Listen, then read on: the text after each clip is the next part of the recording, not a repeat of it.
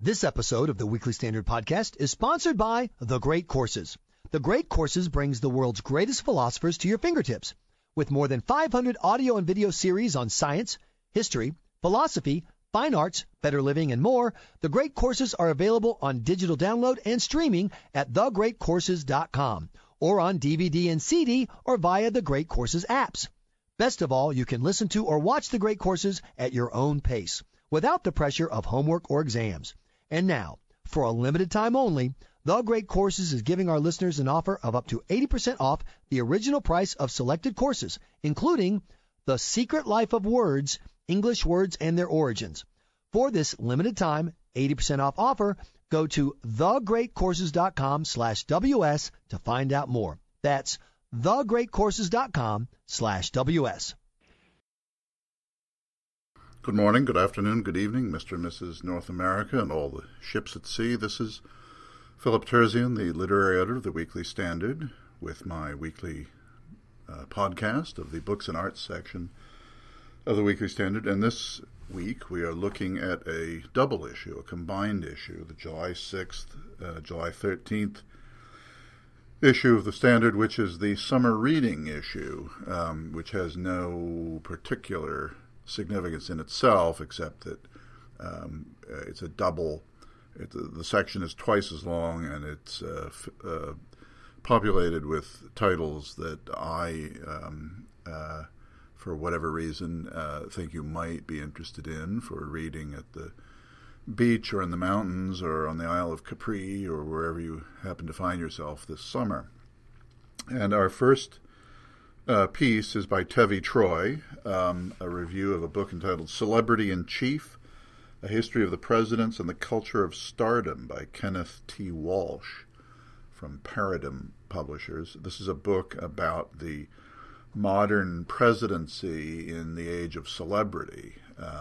As you can imagine, up until comparatively recently in American history, presidents were not really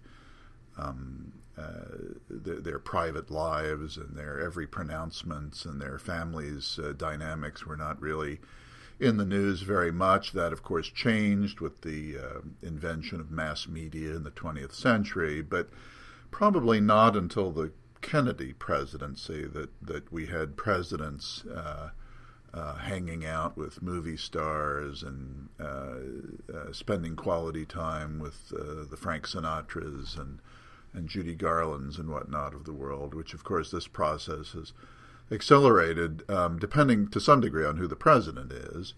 But we now have President Obama sort of routinely showing up on The Tonight Show or The View or something like that, which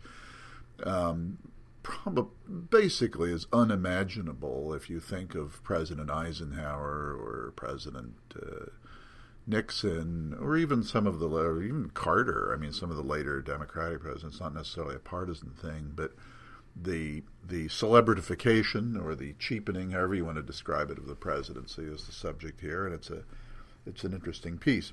That is followed by a review by Dominic Green of a book by Deborah Cadbury called Princes at War, The Bitter Battle Inside Britain's Royal Family in the Darkest Days of World War II.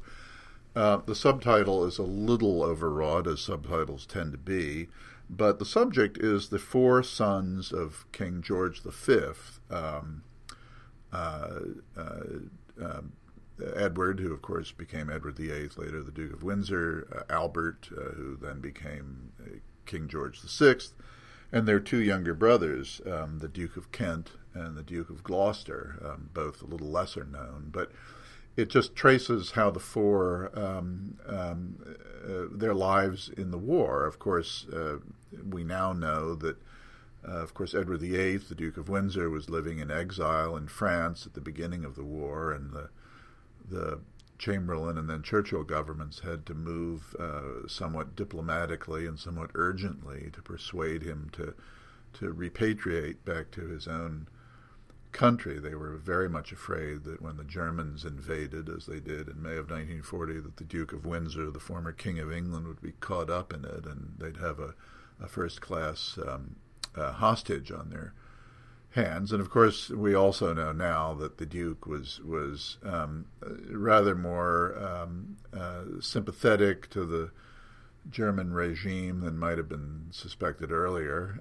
So it was all a kind of a mess that the government and his brother, the king, had to deal with at a time when Britain was contemplating the prospects of its survival. George VI, of course, was famous for his gallant and very conscientious service during the war as king, as the sort of symbol of British and especially London's resistance, along with Queen Elizabeth, his wife, the mother of the present queen. The Duke of Gloucester, probably the least known of the four brothers, was an army officer who also served in the war, and the Duke of Kent was an RAF pilot, and of course was killed in 1942 in an air crash.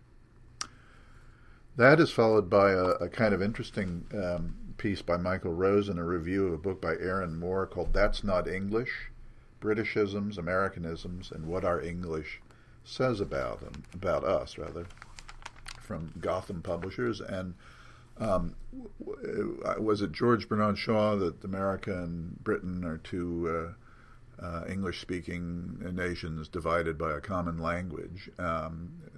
It's a kind of a perennial subject, the difference between the English spoken here and the English spoken in Great Britain, or, of course, you could say in Jamaica or Australia or Singapore, any number of places. England still being, so far as I know, the dominant language on the planet, still the language of air travel, the language of the internet, and so on. But this is an update of the subject. Uses a lot of terms and words and concepts which are very common here and unknown there, and very common there and unknown here. So a very pleasurable and interesting book and essay. And of course, as is often the case, these differences tend to indicate deeper and more profound differences between us and the British and us and other English-speaking peoples.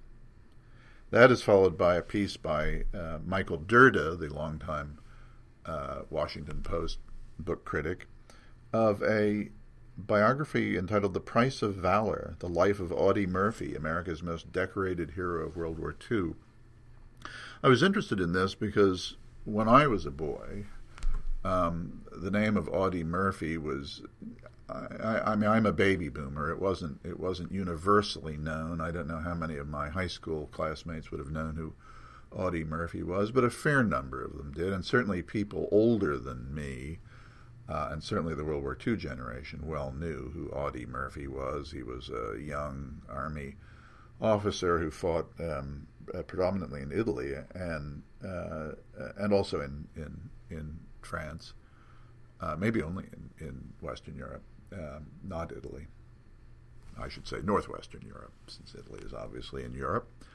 But Audie Murphy was the most decorated American soldier of the war, and after the war, like many young men, he entered the Army in the Second World War pretty much unformed. I think he went directly from high school, and so when he came out, he was rather celebrated. In those days, that often meant that you got a summons from Hollywood, and there were a whole series of movies made starring Audie Murphy, not only one based on his own experiences in the war called To Hell and Back, but he would show up in cowboy movies and others. His movie stardom eventually faded a bit, and then he died tragically in an airplane crash while he was still in his 40s. But he was one of those characters in the American constellation who's very high up and on everybody's lips, and a kind of household word, who now is largely forgotten, but the particulars of his life and his career are well worth reading about and tell us, as always, something about ourselves. That is followed by a piece by our own Claudia Anderson, managing editor of the Weekly Standard, of a book by Kirsten Powers, who is sort of the designated liberal on various Fox News stations, programs rather. The book is entitled "The Silencing: How the Left is Killing Free Speech," which is interesting. Partly, this is a kind of a popular subject now, the extent to which public speech, public pronouncements are now being rigorously policed by the thought police and people enforcing political correctness, and has had any number of unhappy consequences. But one of them is that the phenomenon, which is fundamentally a left-wing phenomenon, is now beginning to bite left-wingers. And Kirsten Powers is not a hard left person, but a good liberal, and so she contends with this in an interesting and instructive way. That is followed by a piece by Amy Henderson, a review of the Algonquin Roundtable, New York, a historical guide by Kevin Fitzpatrick. Yet again, another cultural phenomenon in American history, not as well known today, but the denizens of the Algonquin Roundtable were sort of New York wits of the 1920s and early 30s, largely concentrated on the New Yorker magazine, Dorothy Parker, Robert Benchley, George S. Kaufman, Franklin Pierce Adams, Harpo Marx, and others. People whose names don't resonate quite as dramatically today as they once did, but the Algonquin Roundtable was in its heyday a round table, literally, at the dining room at the Algonquin Hotel, which still thrives in New York. And it was a place where these people would gather and exchange witticisms and gossip and observations, and the phenomenon became well known and still lives in the memory of many. And this is a delightful guide to the people of the Round Table, where they lived. It's, if you're interested in the popular intellectual life of New York in the early 20th century, first half of the 20th century, and you're visiting New York, this is the perfect guidebook for you. Sonny Bunch, who used to be with us at the Weekly Standard, is now managing editor of the Washington Free Beacon, has done a very nice piece on Richard Schickel's book entitled Keepers, the Greatest Films and Personal Favorites of a Movie-Going Lifetime. Richard Schickel has been a Time Inc. movie critic for the past half century or so, and he's now gathered together his top couple of hundred movies. Sonny Bunch, who frequently writes about movies himself and is a one-time movie critic, sometimes agrees with him, sometimes doesn't, but these lists are always fun because they tell us exactly what the list compiler thinks and how we disagree with him, and how we can all discuss movies and see different things in different films. I would say Sonny's piece is almost as interesting as the book itself, as is an essay by Danny Heitman, a review of a collection of essays called The Prince of Minor Writers, the selected essays of Max Beerbohm, edited by Philip Lopate. Max Beerbohm is a particular enthusiasm of mine. He was a great British essayist, brilliant caricaturist and wit, born in 1872, died in 1956, but very much a figure of Edwardian England, a brilliant literary parodist. He kind of retired to Italy when he was in his late 30s in 1910, only returned to England to live during the two world wars, but still kept writing. And this is a collection basically designed to introduce you to Max. So it has none of his cartoons, none of his caricatures, and none of his parodies, I think. It's mostly his essays. But Max is very much an acquired taste. I myself am part of the small coterie of Maximilians in the English-speaking world. I've always delighted in his writings. And this, The Prince of Minor Writers, edited by Philip Lopate, looks like a good introduction to Max, and Danny Heitman has written a splendid essay explaining Max to us. Aram Bakshian reviews, who's a longtime White House speechwriter over the last few decades, reviews a book entitled First Ladies, Presidential Historians on the Lives of 45 Iconic American Women, by Susan Swaim and C-SPAN. This is based on a C-SPAN series, but it's an interesting look at the 40-some women who have been president's spouses, have served as first ladies, as well as the women. We've had a few presidents, of course, who were not married or were widowed, and so their functional first ladies were often nieces or sisters or whatever.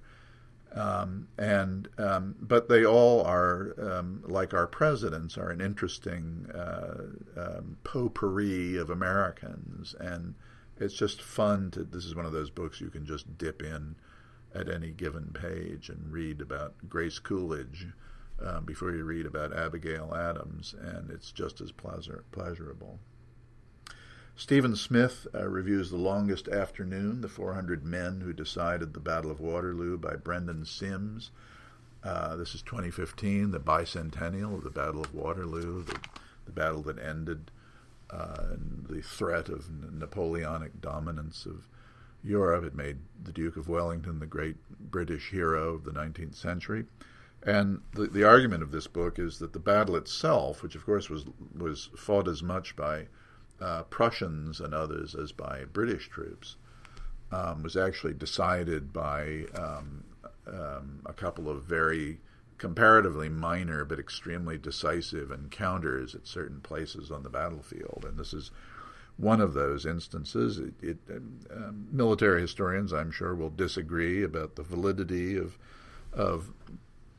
the struggle for this farmhouse territory that the book describes, but it's a fascinating. I think it's very difficult to describe military subjects, especially battles, and especially heated battles where the records and narratives are not really very clear. Very difficult to describe them in any comprehensible way. But this I think, tries and to some degree succeeds, and Stephen Smith evaluates it in a fun way, I think. That is followed by a piece by Sophie Flack of an amusing memoir by a youngish writer named Una LaMarche entitled Unibrow, Misadventures of a Late Bloomer. Mose LaMarche is now in her mid-30s, and it's a kind of a coming-of-age book in the late 1980s, early 90s, but she's a phenomenon we know in literature, the highly intelligent and perceptive and observant child, a young person who doesn't quite fit, a bit of a square peg in the round hole of life. And in this case, the author has both a delightfully self-deprecating sense of humor and a certain wisdom about the world. Anyway, Sophie Flack thinks it's both a profound and pertinent and at times hilariously funny book, which we can recommend to you, Unibrow by Una LaMarche. And then moving tonally in the opposite direction, David Aikman writes about Emerson Baker's book from Oxford University Press entitled A Storm of Witchcraft, The Salem Trials and the American Experience. The identification and prosecution and execution of a couple of dozen people, mostly women, in Salem in the late 17th century is an incident in our history that we've never quite recovered from, and we've never quite reached a consensus on how it happened and how it could have happened.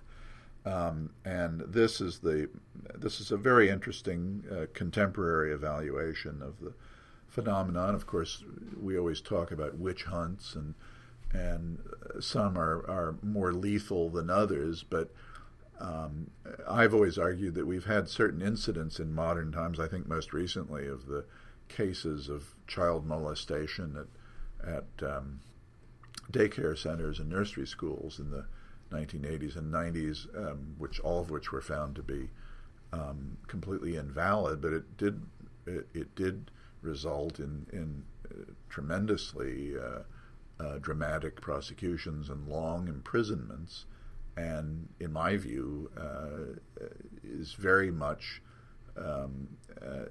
tonally, emotionally, and in many other ways very similar to what happened in Salem in the late 17th century. No one was killed, but lives were certainly destroyed, and proving once again that times change and technology improves and air conditioning is invented and all that, but human nature generally remains the same. And our final piece is a review by Anne Marlowe of a novel called The Valley by John Renahan, which is set in Afghanistan during the war. And Anne Marlowe, who is both a experienced correspondent of the Afghan war and a perceptive reader of fiction, thinks it's by far the best novel she's read on the subject. And I think for anyone, it's not strictly a war novel, but it's set in wartime Afghanistan. And if you want to get a sense of what it's like for our soldiers and Marines in Afghanistan and presumably in Iraq and elsewhere in that region, this is one way to do it, reading The Valley by John Renahan. Anyway, that is the summer reading issue, a little longer than usual, and therefore my podcast, I regret to say, is a little longer than usual. I apologize for droning on, but I'm so enthusiastic about the issue and the pieces we have that I couldn't help myself, and I will try to do better next week. Thank you very much.